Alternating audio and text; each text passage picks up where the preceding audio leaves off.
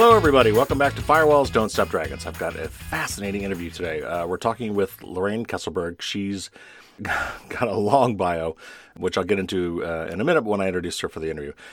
She is basically an expert on artificial intelligence and policy around artificial intelligence. She's part of a group that has just authored a set of about a dozen universal guidelines around artificial intelligence. And the reason for the need of having these guidelines will become evident during the interview. But just as a little precursor to the interview, I wanted to talk a couple things that we mentioned in the interview that I didn't actually explain during the interview. So one is the notion of deep fake.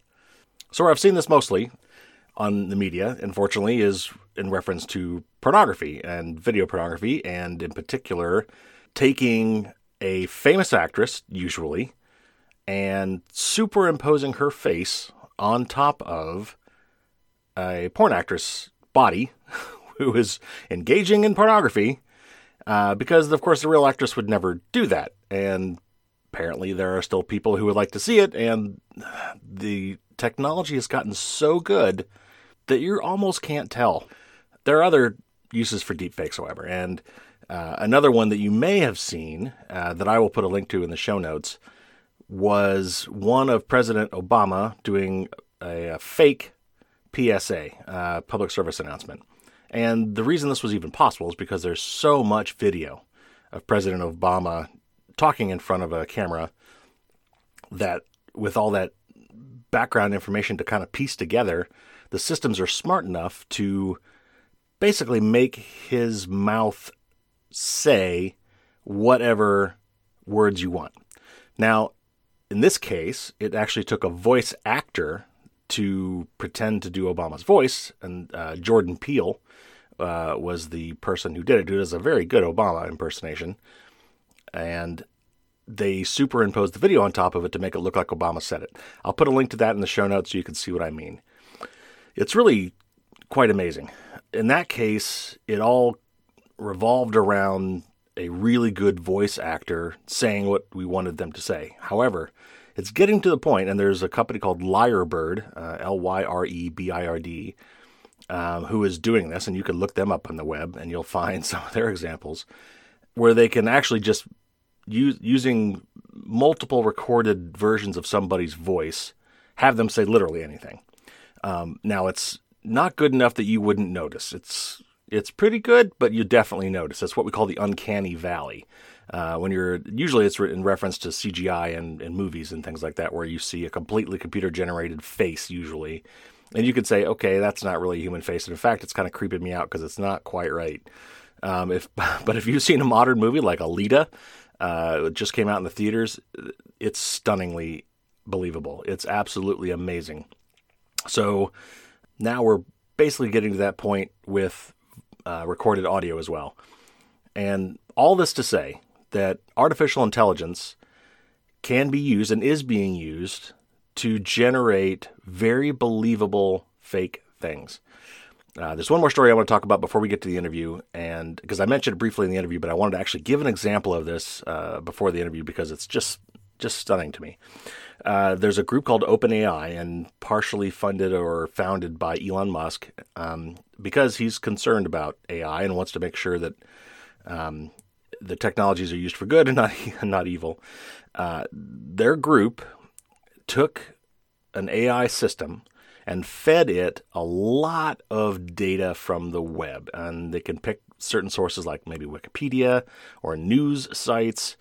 There's a social site called Reddit, Reddit. If you haven't heard of that, it's very, very popular, where people discuss all sorts of things and post articles and comments and things like that. And basically it fed it a bunch of sample conversations and sample news stories, and then asked it to generate basically a news story or an article snippet with just a minimal prompt. And the results were really creepy.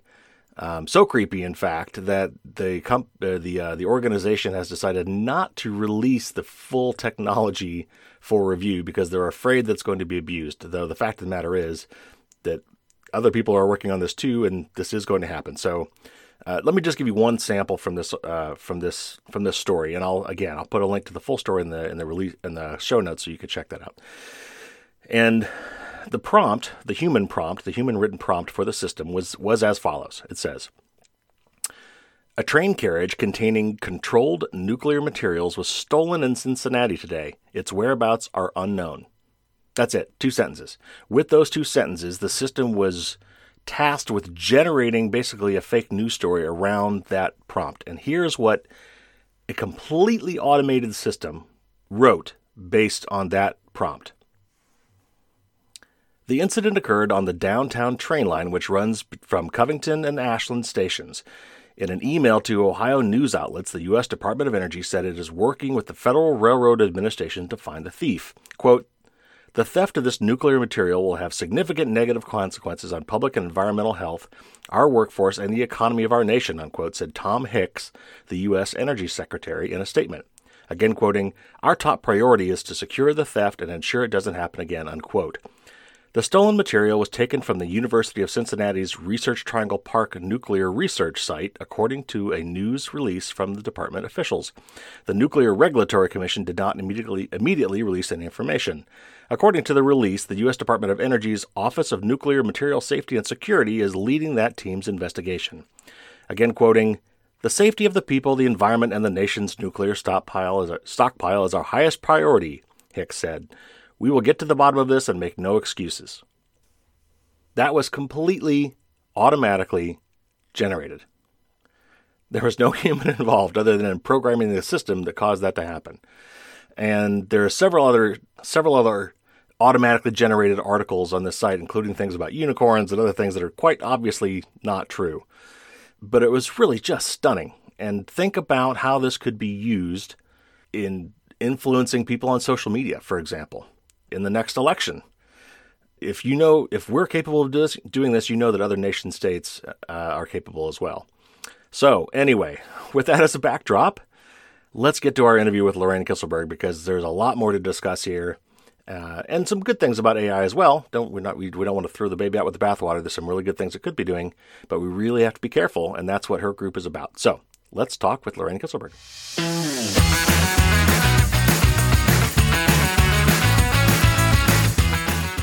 Lorraine Kisselberg is a scholar with the Electronic Privacy Information Center, EPIC, we've talked about several times in the show, a former professor of media, technology, and society, and a visiting lecturer in the Center of Entrepreneurship at Purdue University, my old university. She studies the social implications of emerging technologies, including privacy and ethics in emerging technology contexts. Welcome to the show, Lorraine. Thank you, Carrie. I'm happy to be here. All right, so the reason I reached out to you is the recent work you've done with the Universal Guidelines on Artificial Intelligence, and I ran across those and saw your name associated with it, and saw you were with Purdue, and I thought I got to reach out to this person. She'd be a great person to interview for the show. So I'd like to just do a quick read of the preamble to these guidelines. You've published these guidelines for the use of artificial intelligence, and I think it'll set the stage for our discussion. So let me just start with that preamble to those guidelines. Yeah, so we released these guidelines in Brussels in October of 2018, and essentially the preamble indicates that there are new developments in artificial intelligence that transform the world, from science and industry to government administration and finance. And the rise of AI decision-making also implicates fundamental rights of fairness, accountability, and transparency. So modern data analysis produces significant outcomes that have real-life consequences for people in employment, housing, credit, commerce, and criminal sentencing. And many of these techniques are entirely opaque, leaving individuals unaware whether the decisions were accurate, fair, or maybe even about them. So we propose these universal guidelines to inform and improve the design and the use of AI. The guidelines are intended to maximize the benefits of AI, to minimize the risk, and to ensure the protection of human rights. And these guidelines should be incorporated into ethical standards, adopted in national law and international agreements, and built into the design of systems. We state clearly that the primary responsibility for AI systems must reside with those institutions that fund, develop, and deploy the systems. Yeah, and that's quite a mouthful. But it really sets the stage for, I think, what we're going to talk about. So For my audience, let's start with some very basic terms. And I think we get informed by these things through science fiction novels and science fiction movies. And so I think, a lot of the people have varying degrees to understanding what these things are, what they really mean. So very basics. What is artificial intelligence? Why do we call it artificial? And what do we mean by intelligence? So artificial intelligence essentially and simplistically is using machines to simulate the intelligence of human beings. So we sometimes call it machine intelligence and artificial intelligence. But the fundamental element there is that we are trying to simulate the kinds of intelligence that human beings have. Why? So that eventually we could supplement and enhance the kinds of tasks that we perform in our everyday world. So that can include perception of visual elements, like facial recognition, speech recognition, which we use a lot in. Everybody knows what Siri is in terms of being able to speak into a computational device of some kind, and it understands what you're saying, can process and understand that. So speech recognition and processing, but also decision making, which is something that we're running into a sense of discomfort a lot. Language translation, but it also then goes further than that into what we call autonomous control of systems. So self-driving cars, vehicles, autonomous weapons, and these kinds of things in which the intelligent control of such systems is handled by a machine and not a human being. So it's funny you mentioned Siri, because I think a lot of people think of Siri and think she gets things wrong all the time. And so, though obviously we could extrapolate and say it's going to get better, but will computers ever really think like humans think, or are they just simulating it? Well, so the human brain is incredibly complex, and intelligence is incredibly complex as well. So artificial intelligence is not a brand new science. It's been around for 50 years or so. But initially, it was focused primarily on trying to replicate the ways in which human beings might process information and make a decision. And that in itself was a difficult task because there was not a lot understood about how human intelligence actually takes place. And the early models were very much input-output models, in that you feed in some data, you think about the data, and then you spit out some outcomes. So much more simplistic than what we're dealing with now in terms of being able not just to process data and make a decision about it, but also to learn from those data and to recognize patterns that may not be explicitly encoded in the language, and in that way become more intelligent rather than just capable of performing a task that they've been told, by machines have been told to perform.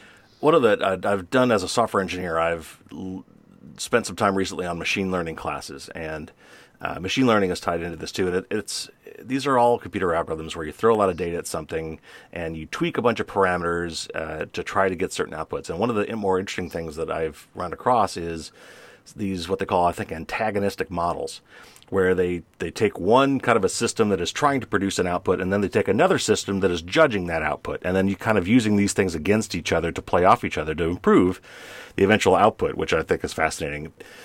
People like Elon Musk and Stephen Hawking have talked about this, and Ray Kurzweil have talked about this term called a technological singularity, where at some point they believe computers will become self-learning and self-correcting to the point where they will be able to regenerate their own learning and then do it so quickly that they will quickly outpace human thought. And that's, anyway, so we're not going to get into that here, but I just want to throw that term out because it's often associated with AI, and if I thought the audience might want to look that up if they're interested in that. One thing that's interesting about this, which is different from machine learning, where machine learning is very much grounded in, or at least the machine learning versus deep learning, which is the generation that we're moving into now.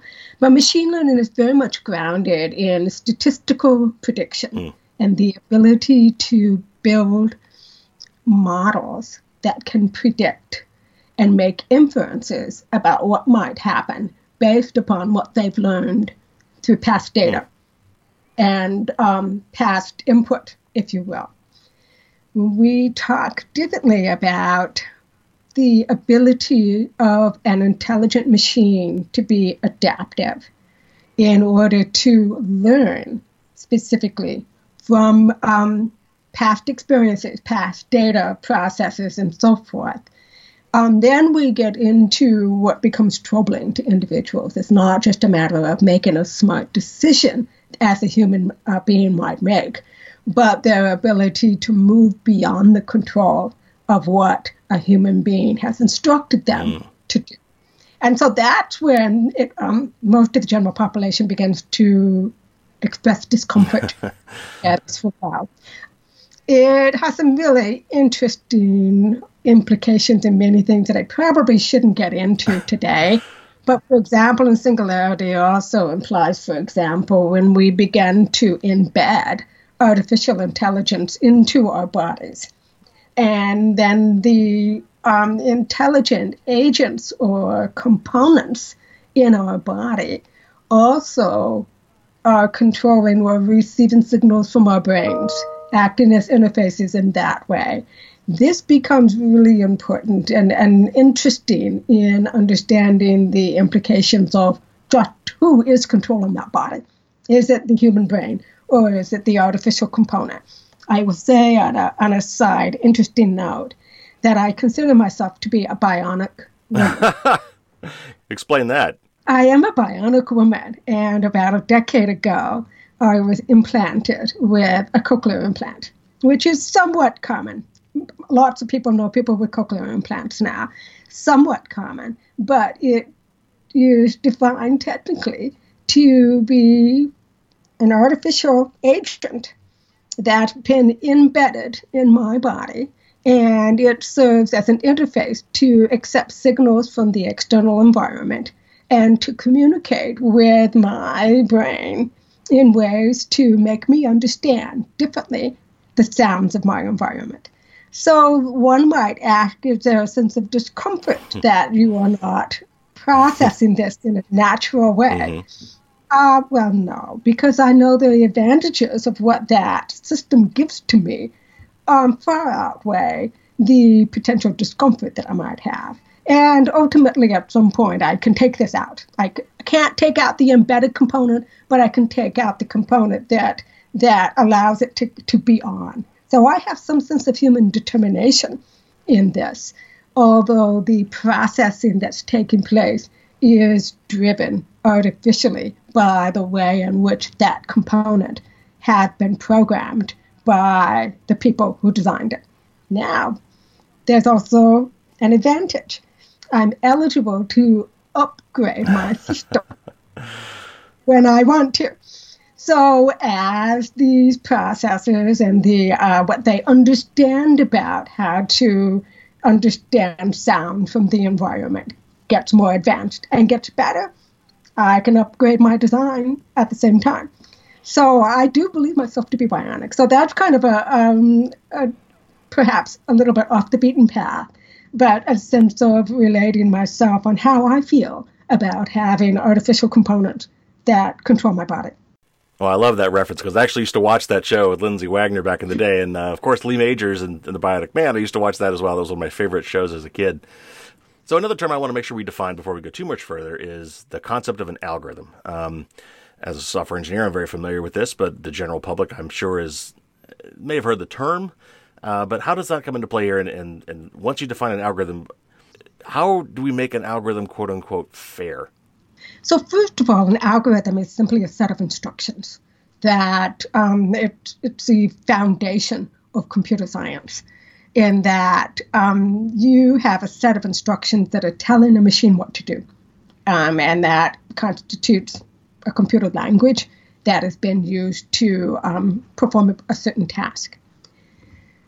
So the important part of that is that these set of instructions or sequence of instructions are typically, or they are written by a human being. And the human being who is creating that algorithm comes with his or her own sets of biases that they bring to this. So whereas we think, at least when we're talking about mathematical algorithms, we tend to think, well, there can't be much bias in mathematical algorithms. But a lot of what algorithms we're talking about is performing tasks that have some consequence for humans in their everyday lives. And so the assumptions that are brought to the table when we define these instructions for how to perform a particular task carry the biases of the designers. And so those come forward. Now, I think the best example of talking about a biased algorithm, and it's important to indicate that these are typically not intentional bias. We don't want to talk about malicious intent, that I purposely did that, but rather implicit and unconscious biases that were encoded. So I think one of the best examples is one recently that came from Amazon. And last fall, they announced that they had been using an algorithm to assist in their recruitment of new hires for Amazon. And of course, there's a need there because they have thousands of applications that cannot be processed at least at the initial stage, by a human being. So to be timely, which is why we rely on algorithms and artificial intelligence in order to respond in a timely way. They created an algorithm that would filter out and create shortlists from these paper-based resumes that were being submitted. And they had built what they thought were the characteristics of a successful employee working at Amazon. And those characteristics turned out to be biased against female candidates, specifically. And the reason they were biased against female candidates, again, was not a malicious set of instructions that says, if this candidate is female, give her a lower weight. But rather, what was happening was that the characteristics that they had identified as being correlated with a successful employee were based upon their past employees who were primarily men. And so because they were primarily men, then what was going to be more likely to be correlated with a successful candidate in the applicants was gender bias towards male versus female. And so Amazon actually realized that they had a potential problem. It had come up, had been brought to their attention before they pulled the algorithm. And they tried to fix it. And it just became an intractable issue. And they realized that they couldn't move forward with it ethically and liability reasons as well. And so they pulled the algorithm. So that's an example of how a set of instructions can carry the implicit bias, not only of the people who are creating the instruction, but also the implicit bias of the data that's being used to refine and create the model that are predicting the best applicant out of the pool. Yeah, it's a very interesting point. And I think what you're saying there is that even if the algorithm itself is done well, if you train it with a biased set of data, for example, it could still come up with biased output. The other one of the funny stories I just told some of my colleagues about, and I want to bring up, there was a machine learning thing where the software engineer had a Roomba, and if he wanted to train his Roomba to learn the layout of his room. And so the Roomba has a little bump sensor on the front. So it just kind of pongs around your room, and when it hits something, it backs up and tries again. And so he thought, well, I'm going to put an algorithm into this machine that will learn that when it bumps into things, that's bad. And so he developed this algorithm by which there was a demerit system or a punishment system for every time it bumped into something. And the idea being that it would eventually stop bumping into things, that would learn where things are and stop bumping into them. And what he found instead was that he trained his Roomba to go backwards because there are no bump sensors on the back side of the Roomba. Yeah, there we go. I thought that was hilarious. Okay, so yeah, that you've given one example about how this is affecting us in everyday life, but there are several. I know that we've talked about, or I've looked at things about health and life insurance applications, credit scores, the now famous social score in China and other things like that. Tell us about some other ways in which AI is already being used for and against us today. So the China scoring, the social scoring is controversial for political reasons, for social reasons, for ethical reasons. And in fact, it is one of the reasons why we included a particular principle in the universal guidelines, which prohibit those kinds of unitary scorings because of the discrimination capability. Explain what it is for the audience. A lot of people may not have heard of this. Right, What is going on? So the social scoring system was actually put in place by the Chinese government a few years ago, about 2014 or so. And what it does is it is monitoring and surveilling citizens of the nation and creating a record of ways in which they behave in society. And so we're not simply talking about breaking the law, driving too fast, these kinds of things, but we're also talking about perhaps what we would consider minor infractions, social infractions of walking your dog without a leash, stepping in front of someone on the escalator on the way to the subway, not giving up your seat, and these things. So social behaviors that are presumed to be good behaviors for society, and then surveilling citizens against those assumptions and giving them demerits, if you will. And so it's troubling for the surveillance capabilities. It's troubling for the discrimination capabilities. But there are also significant consequences in terms of the way the system is being used to prevent citizens from participating in the society in certain ways. And so the best example is the prohibition of being able to get a train ticket to travel or fly in certain ways. And so the recent reports, in fact, there was something just a couple of days ago about, I think, 14 million Chinese citizens have been prevented from buying plane tickets because the social score was too low. Wow.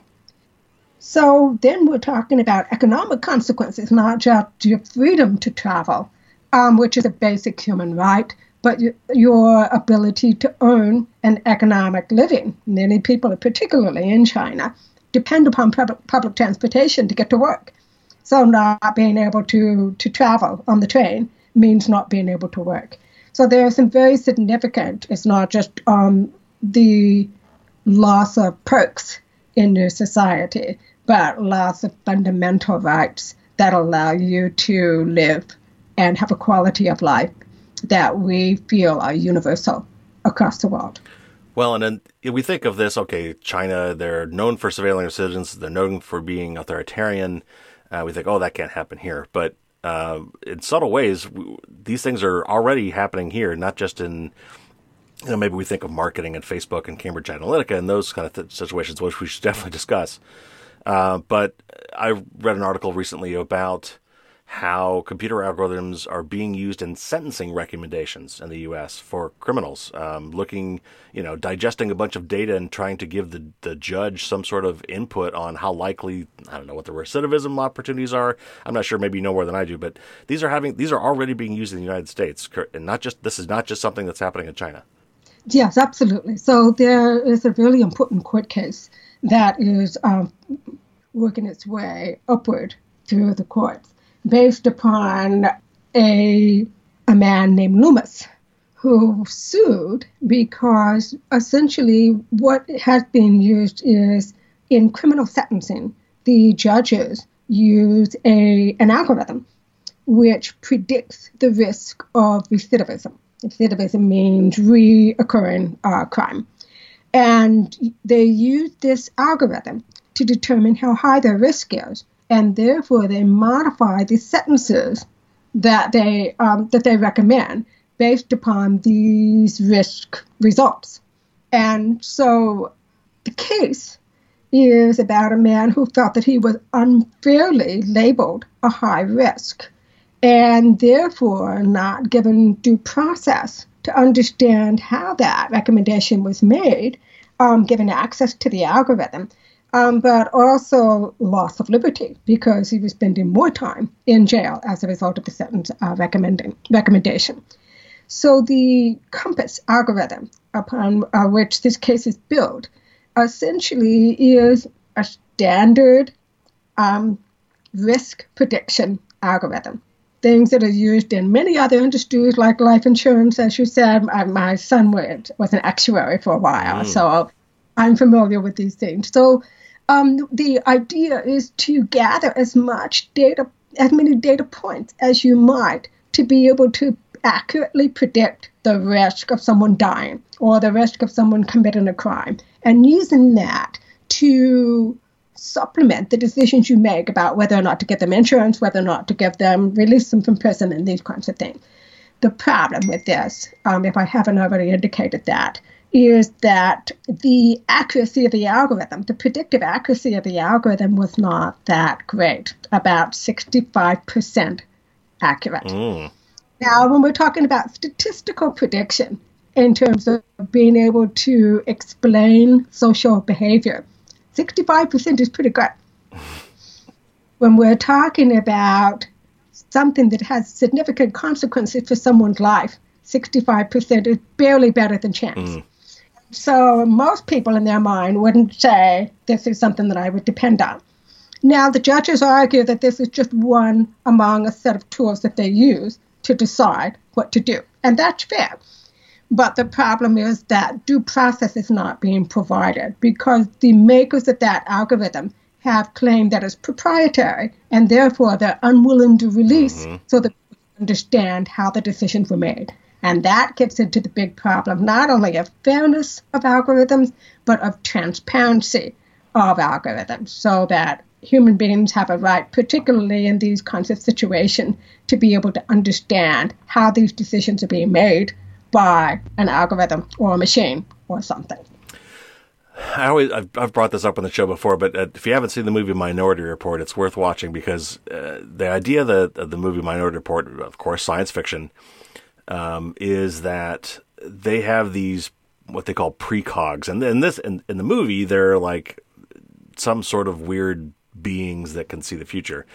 But in our analogy here, we're talking about computers doing this, and it's the age of pre-crime, where these things predict when a crime is going to happen, and the person is actually arrested before it occurs. And of course, the basis of the movie is that sometimes they get it wrong, and that leads to the plot. But we are.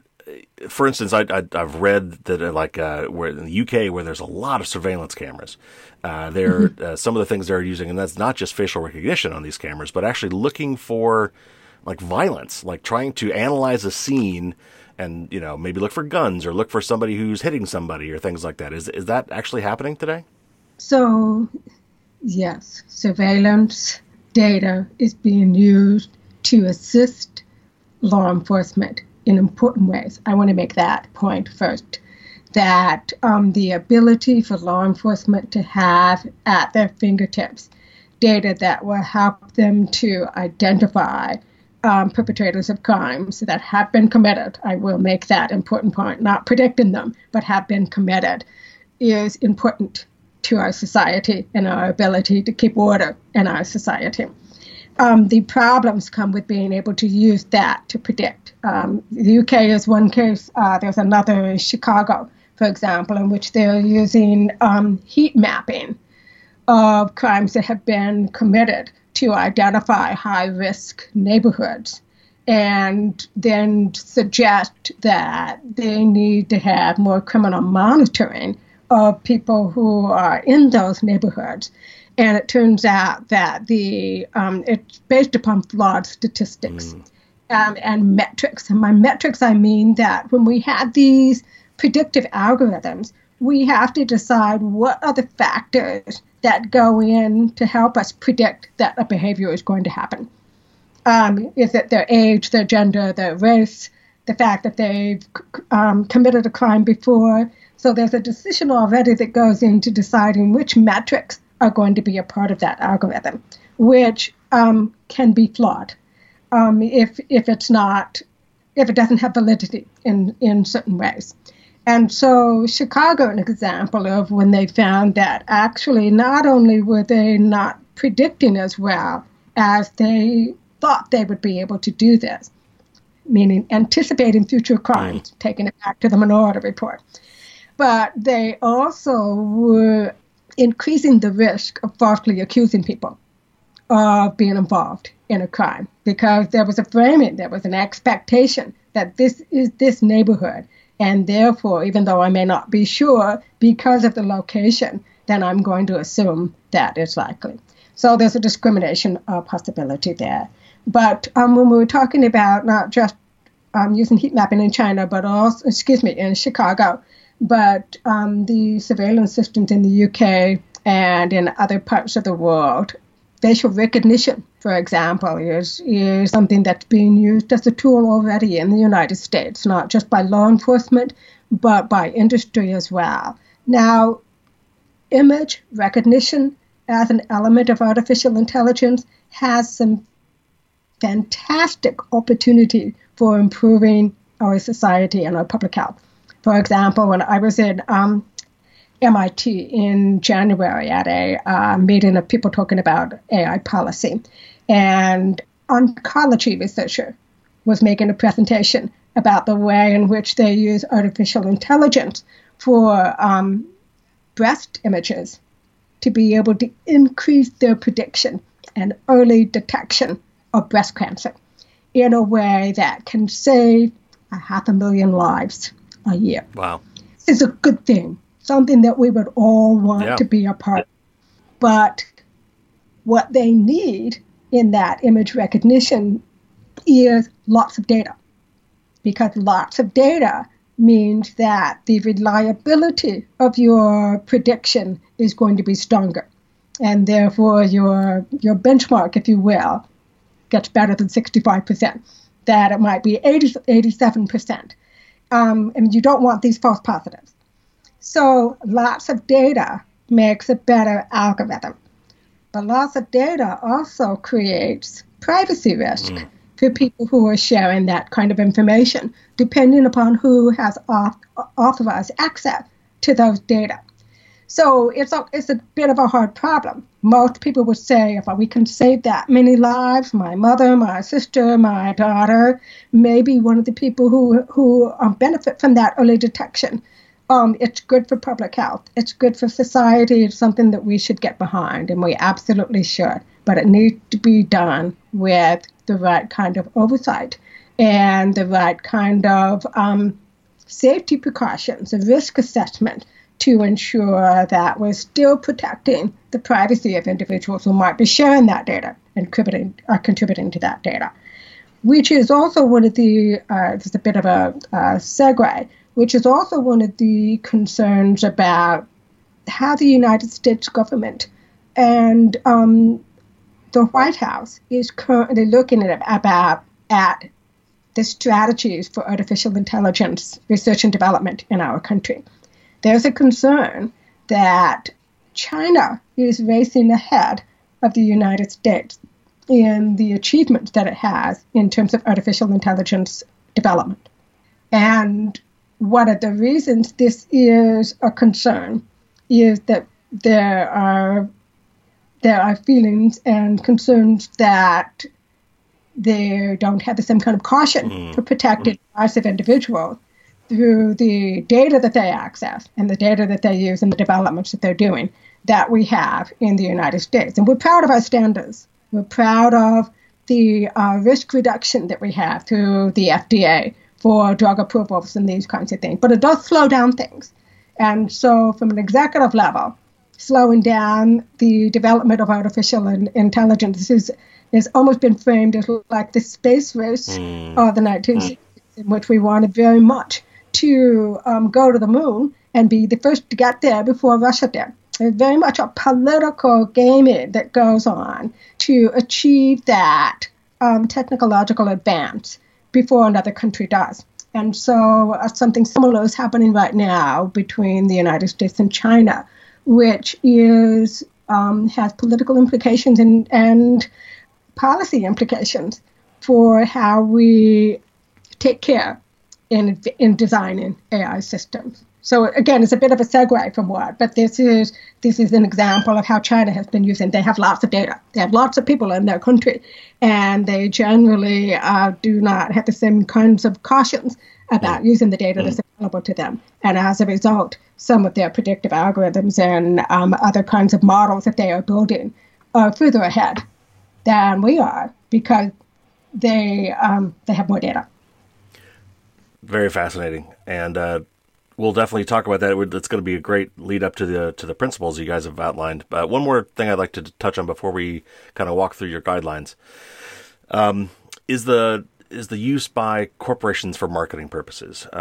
Certainly, privacy has been a big issue with Facebook and Google and some of these other companies, and how much we are being tracked, and how little most of us understand and can understand what's going on because it's so opaque.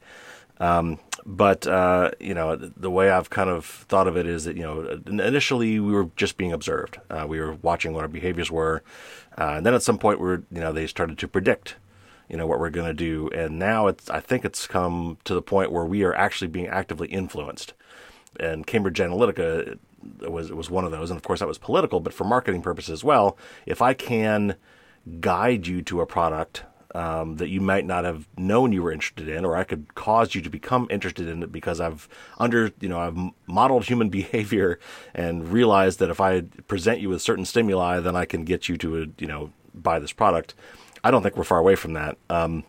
There's a group called OpenAI, and I think it was founded at least in part by Elon Musk, and they had a really interesting story lately about they were doing some research about generating fake, basically news stories or fake text content. And all they would do is just give a short 1 or 2 sentence prompt to their system. And their system, who looked through Wikipedia and Reddit and all these online forums where people discuss things and news stories, was able to generate some scarily accurate text about something that was completely false, like unicorns somewhere, or potential bombings and thefts. So I was just curious what your thoughts are in terms of how AI is being used for corporations and marketing purposes, aside from some of the governmental and law enforcement stuff we've already discussed. Well, as you indicated, I think the most significant wake-up call took place with the 2016 election, in recognizing that users of social media, and Facebook specifically, but not only Facebook, also Twitter and others, could be manipulated in very subtle, unrecognized ways to influence the opinions they had about political candidates or even political issues that were dividing issues for deciding whether or not to vote for a certain candidate. The fact that this was done without being explicitly recognized was disturbing to a lot of people, even though many people who have been involved in political campaigns would be saying, well, we've had television advertisements that have been doing this in many ways for years. It seemed to be more oblique. It seemed to be less obvious. It wasn't, listen now for 90 seconds as I tell you about my issues and campaigns. It was somehow inserted in ways that we believed other people were talking, or we believed people that we thought would be credible were sharing this information. So there was a great degree of fraud and deceit in these. Again, the reason it became a watershed moment in finally getting legislative action about privacy was because there's a suggestion that the outcomes of the election were specifically influenced. That's number one. The second was that it was done through and by foreign agents rather than our own campaign workers and these kinds of things that we might complain that they were using unfair tactics. Unfair tactics is one thing. Influenced by another country into our democratic elections was a startling change. Yes. So that it's definitely the case. What happens with deep fakes is that it's taking it to a new level. It's not just constructing text that looks credible and looks to be coming from a credible source, but it's using the images and videos to give additional authenticity to the material that's being shared. So somehow we're more likely to believe something that's being displayed in an image rather than simply text. So that is being manipulated in, again, insidious ways. And so that's a concern, whether it's about political campaigns or whether it's about other kinds of things. We've had influence and influence marketing for decades. That's not new.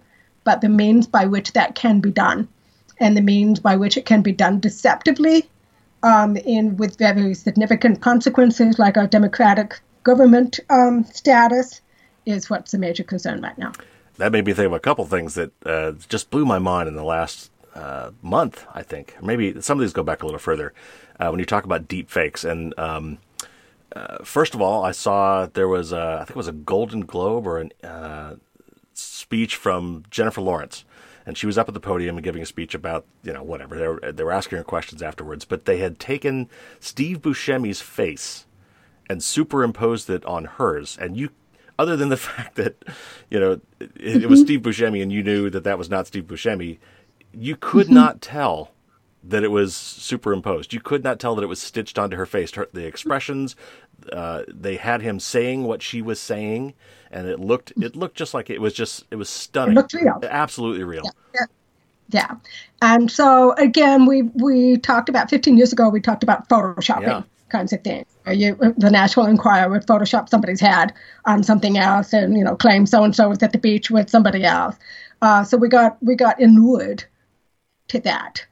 We got used to that. But using it in video is a new talent and a new skill that can be used, again, on the dark side in ways that are problematic. So we've talked about the good and the bad. Now, and I'm sure that your guidelines take both into account because there's so many great things we could be doing with this data and things that we hope we can do, but we have to do it with somehow not and keeping the bad things in check. So it's time. Let's talk about your guidelines. Walk through them for us and kind of explain to us, based on what we've talked about, what these things are geared to prevent and to actually encourage.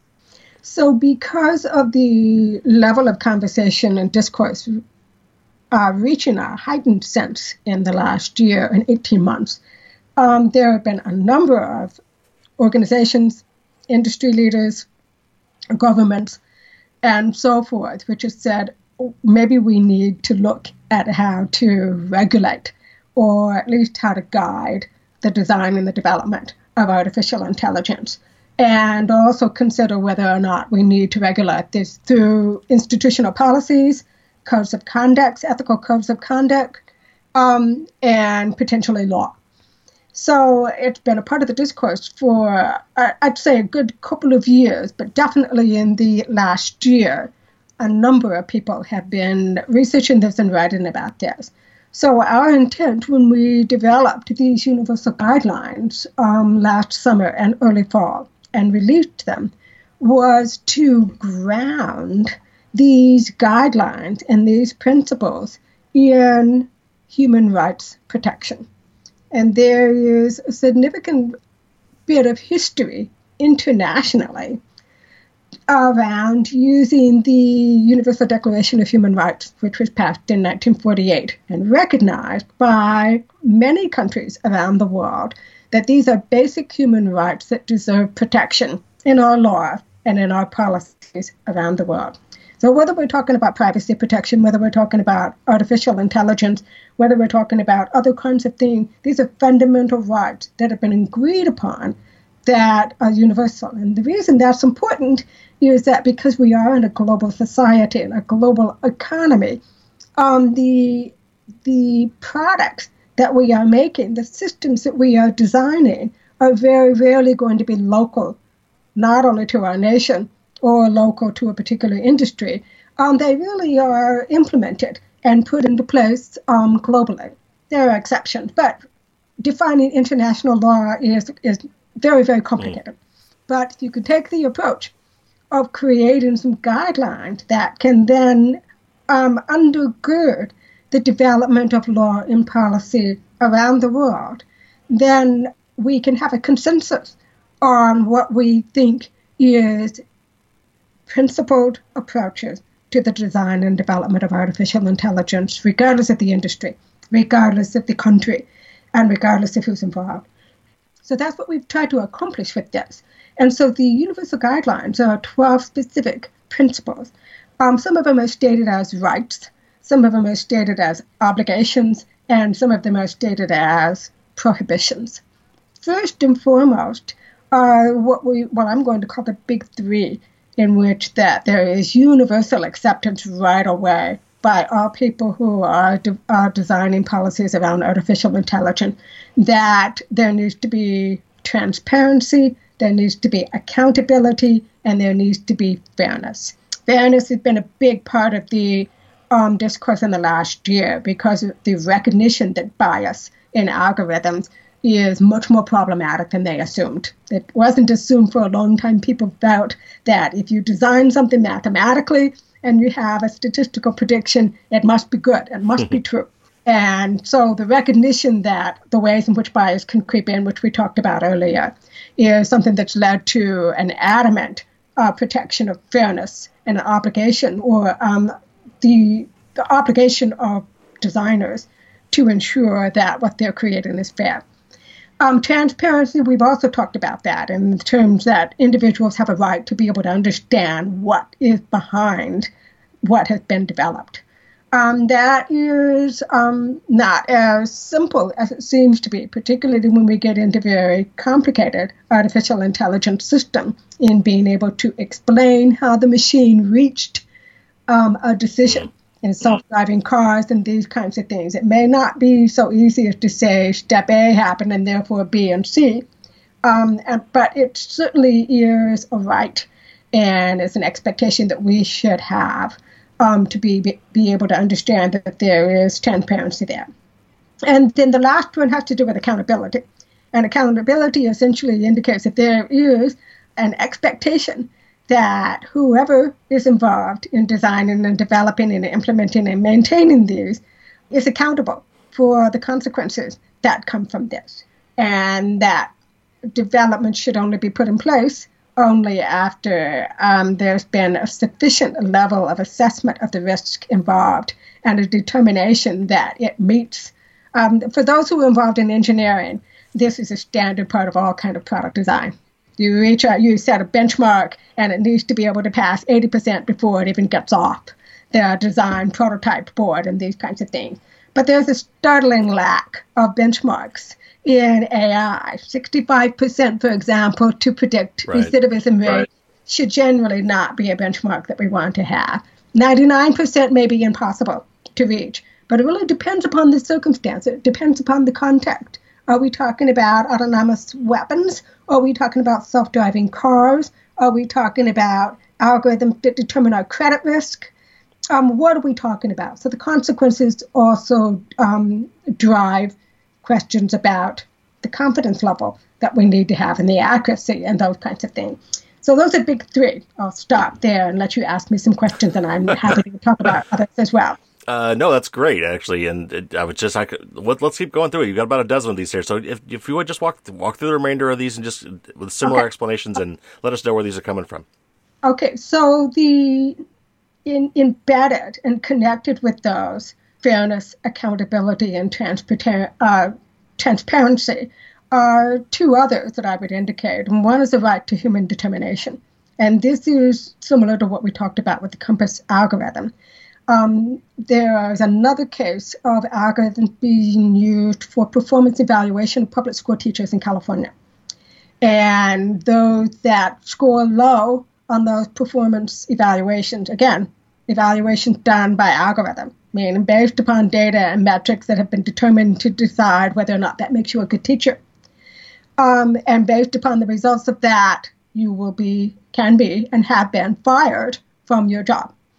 So the right to human determination states that even with the presence of algorithms that are being used to make our decision-making more efficient, whether it's in the public school systems or whether it's in our HR recruitment systems at Amazon and so forth, that there is a right to have a human being review that decision and recognize that there may be other factors that are not considered in the algorithm, glowing letters of recommendation, these kinds of things, that as individuals we have a right to that determination for our job, our credit, our medical assessment, and these things. We have a right that those decisions will, at least in a final run, be made by a human being. Identification is an obligation that is also attached to accountability, and that we also have the right to be able to identify who is responsible for that. And now that, again, can be a complicated thing. Anybody who's involved with engineering or even computer science knows it's done by teams. It's done in a modular approach. So I do this part, you do the next part, and so forth. So we're talking about a lot of people, but there's a responsibility to have a provenance of the people that are involved, so that if there is an error and there's a problem, we know where to go back, where to find it, and help determine accountability there. The next set of obligations on there have to do, they're more focused on data protection. And this is an important recognition that the quality of the data that are being used in decision-making algorithms and decision-making artificial intelligence systems is just as important as the quality of the algorithm itself that's being built.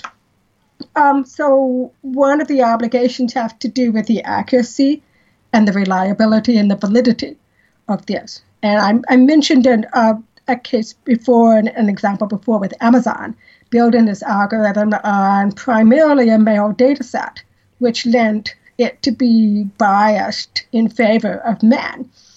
This could also be raised as a validity obligation if you create a data set that is primarily based on the Western culture and you implement your technology in an Eastern culture. There's going to be what we call external validity issues, that you are not using sufficient data and the right kinds of data in order to shape your algorithm, shape the predictions, shape the actions that robotic machine or other kind of intelligent machine might take. So ensuring that the data as well as the decisions are accurate and reliable is an obligation that we have. Anybody that's involved in artificial intelligence needs to have. Data quality, similar to that, in that this is very, very important when we talk about particularly social media issues in the last year with privacy. And if you recognize the extensive industry of data brokerage.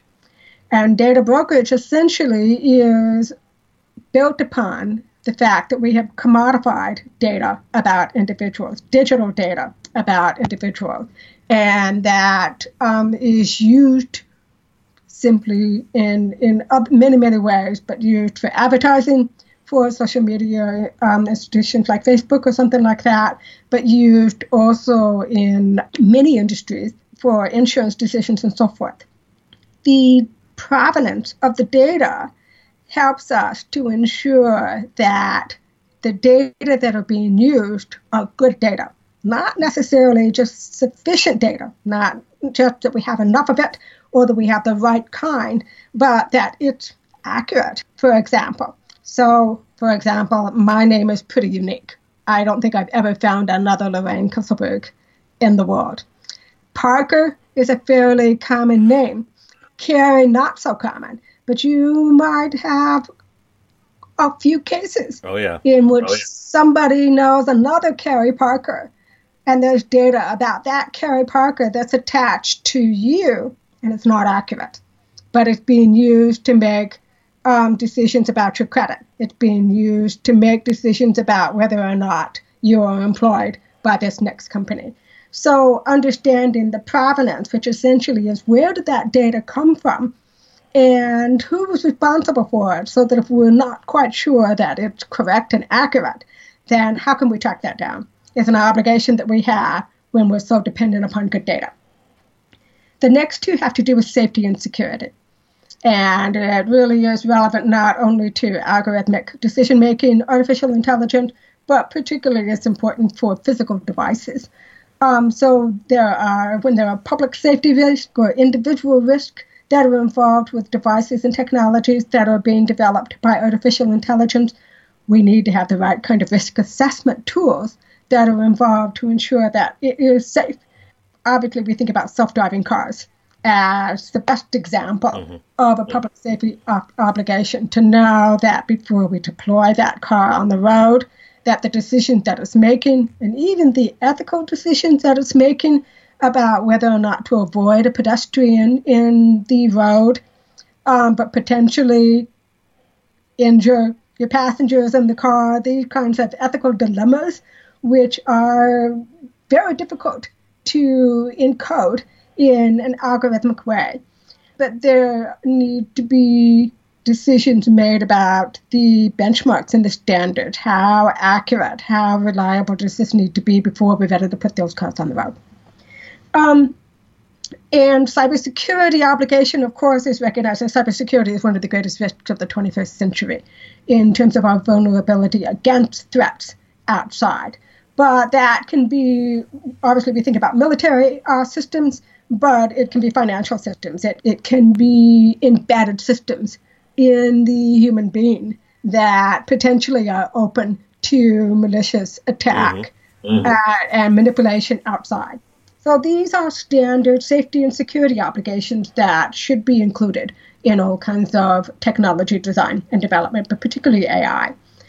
The last two, and there's one other than there's three, have to do with what we call prohibitions. And these tend to be a little bit more political, but not drawn from a vacuum, drawn from a recognition that the gathering of data, massive data about individuals, is something that has been going on for a couple of decades by industry and shared with government as well. We have specific legislation which restricts the governmental use of data about individuals that are grounded in our Constitution. But there are not similar restrictions on industry, and they've been allowed to rampantly collect lots of data. What that leads to, when we talk about this, is not just the collection of data, but what's being done is the creation of data profiles about individuals. And the next jump from profiles is the assumption of what kinds of behaviors these individuals are involved in, and therefore the potential for discrimination, as well as a risk of loss of liberty, loss of economic opportunities through mortgages and insurance and these kinds of things, potentially loss of health status. The prohibition on unitary scoring focuses on the national government rather than industry. And this is the example that we've used with China's social scoring system, in that specifically a government, traditionally the power of a national government in balance with the rights of an individual citizen, is something that has been well protected in democratic societies, not as well protected in non-democratic governments. And so this is a recognition that there are so many consequences involved, human rights losses that are involved in that we think that this is a prohibition that should be encoded in policy and law as well. And the last is what we call a termination obligation. And this is really not as unusual as it might be at first read, but essentially the termination obligation is saying that we have an obligation as an institution and a creator of an AI system, that if the AI system is no longer performing in the way that it was designed to perform, and what we're implicitly saying here is that through adaptive learning, that the intelligence of that machine has reached a point in which it is performing in a way that might be destructive to individuals, to our societies, and so forth, that we have an obligation to terminate that AI system. Now, if you boil this back down to, for example, aircraft control systems, we have always had something in place where we decommission machines that are no longer functioning as well as they should. And I don't mean just broken down, but somehow they're no longer able to process the instructions that are given to them, or they're just awry. They've just gone off path, and we can't fix it. We have always decommissioned these kinds of things. I think the other example that I would close with the termination obligation, and it's related to the right to have human control over a system, has to do with the aircraft crash that took place in October in Indonesia. And this is a Boeing aircraft that crashed and killed, I think it was 280 people that were on board. What happened with that was that there was a sensor that was replaced on the airplane, and it was malfunctioning. And it was telling the control systems that the airplane's nose was coming up. And therefore, it was correcting by realigning the airplane. But instead, because the nose was not up, in trying to realign it, it was putting the nose down. And this happened over a period of 11 minutes of a flight. 11 minutes, it happened 20 different times or more.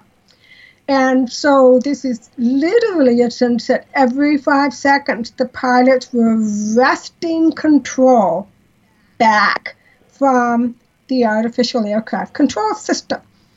And they were ultimately failed. And they were not able to get control back, and it went into a nosedive and killed everyone on board. Now, we can argue that aircraft control systems have been in there for decades, and they do good things. They create more accurate flights. In this particular case, the problem lay with the fact that there was malfunctioning in the sensors, and there was a lack of knowledge among the pilots on how to turn off, get human control back from that system. And because they were not able to get human control back on that system, that's where the plane crash happened. And so this is an example of the ways in which we need to think about the potentially disastrous consequences that can come, and ensure that as a part of the design, there's a recognition that sometimes things just may not work the way we need them to, and we need to be able to turn it off and get human control back in there. Wow.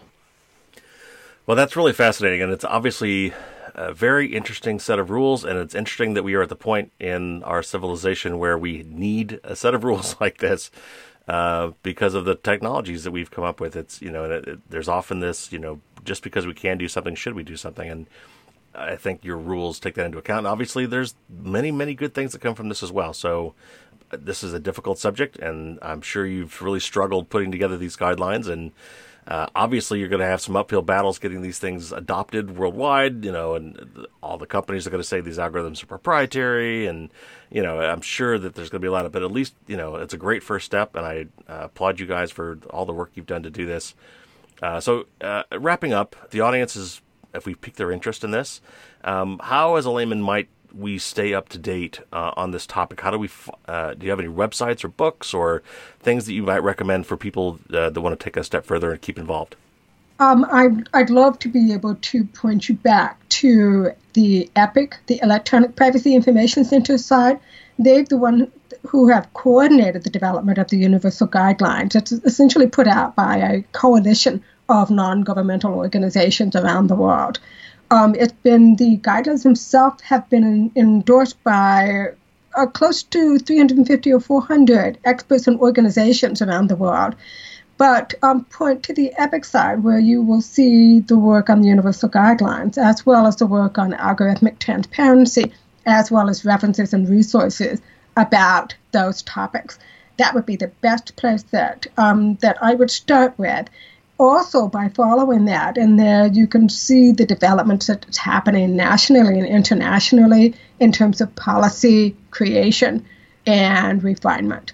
So right now, the White House has just 10 days ago, I think, released an executive order about artificial intelligence in terms of, I will borrow their language, unleashing the data that is held by federal agencies so that it can be shared with artificial intelligence researchers to ensure that we develop the best that we can in terms of artificial intelligence.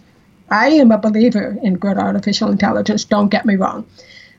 But it gets back to the sense of racing with another country and ensuring that we provide innovation capabilities in the research, which is good.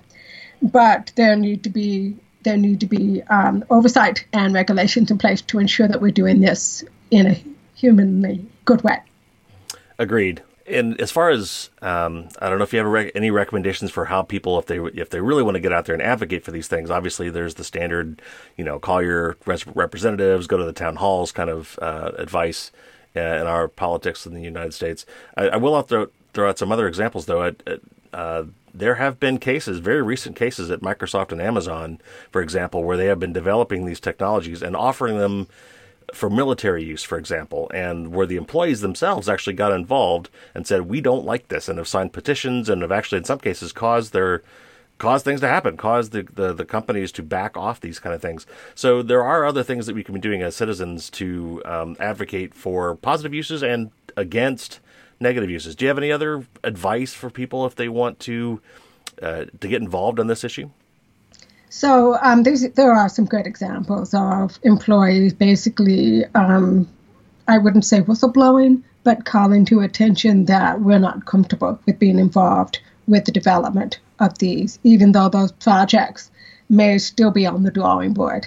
We find them objectionable on ethical grounds for any number of reasons.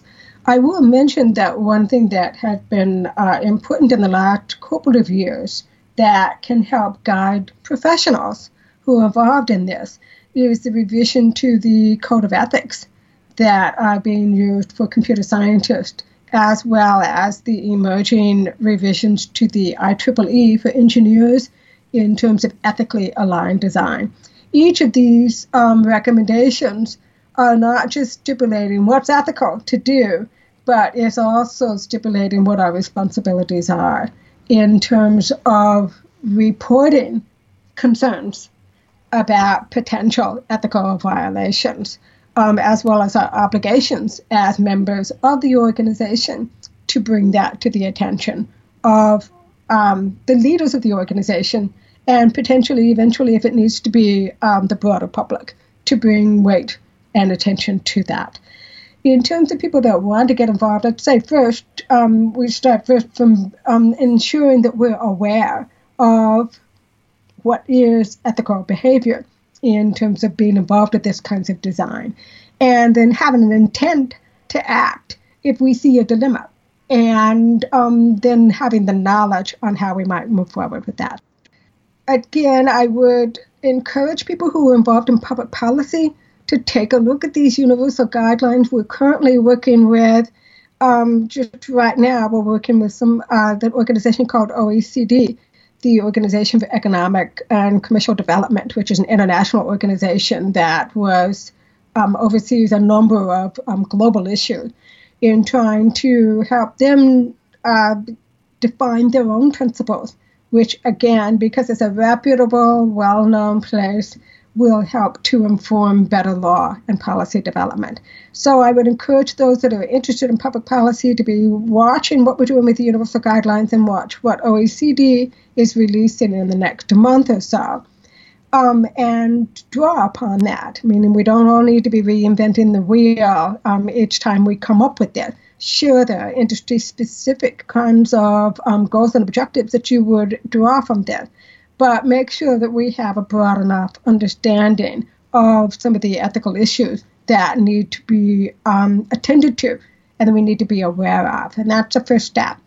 The last is if you are very, very interested in public policy development and you want to be a member of a citizen who is actually helping to influence these laws, there are some pending bills that are coming into play right now And so watch for those. Watch for the bills that are coming out. EPIC does a really good job of posting new releases of bills that might ask for public comment about that or might ask for support. And particularly for those that are involved professionally and are experts in this area, provide your expertise. Help us. This is an emerging, even though it's been around for 50 years, this is still an emerging field. So what will be defined as artificial intelligence and the critical issues in 20 years can look quite different from today. Well, Lorraine, that was a truly fascinating and eye-opening discussion. Thank you so much for coming in here. I know you've been sick, so thank you so much for making the time to do this and talking to our audience. I completely enjoyed the time with you, and so I look forward to talking to you again.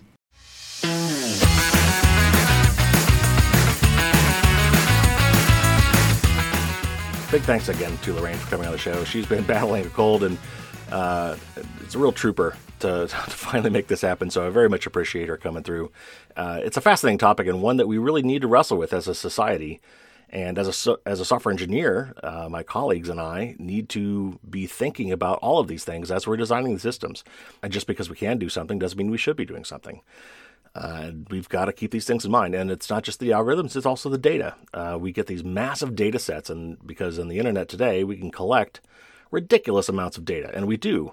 And those can be used for good purposes. They can also be used for bad purposes. And if they're not used properly and carefully, they will bias the results that we throw into these quote-unquote artificial intelligent systems. So anyway, it's a really important topic. It's going to become more and more important as time goes on. I've got a lot of information in today's show notes. There's so much to follow up on, including some of the organizations that Lorraine was alluding to. So check out the show notes if you want to get some of those links and follow up and learn more. A couple more quick things before we go. I asked a little while back for you guys to leave some reviews on the podcast, and a handful of you guys did that. I very much appreciate that. I could use more, so if you don't mind, if you're enjoying the podcast, please take the time to go to your podcast app and figure out how to rate the app. I'm sure it's pretty straightforward in iTunes and the podcast app on most iOS devices. You may have to dig around a little bit on Android. I'm not sure where to tell you to go exactly, but it shouldn't be that hard to find the podcast and give a review. If nothing else, go straight to iTunes on the web, and I believe you can just directly give it a review there. You could just give it stars if you want. You don't necessarily have to leave a comment, but I would love a comment if you'd leave that. It's really good for helping me find other people. And these things kind of rise to the top more easily in people's searches if there's more reviews, especially a lot of positive reviews. So I would appreciate that if you don't mind leaving me some positive feedback. And if you'd like to support me in other ways, of course, you can go to patreon.com, Patreon, and look for Firewalls Don't Stop Dragons. You'll find all the information there as well. Thanks again for listening, everybody. Great interview today with Lorraine. We've got some more cooking for you in the future, so tune back in next week. And until then, stay safe and don't get caught with your drawbridge down.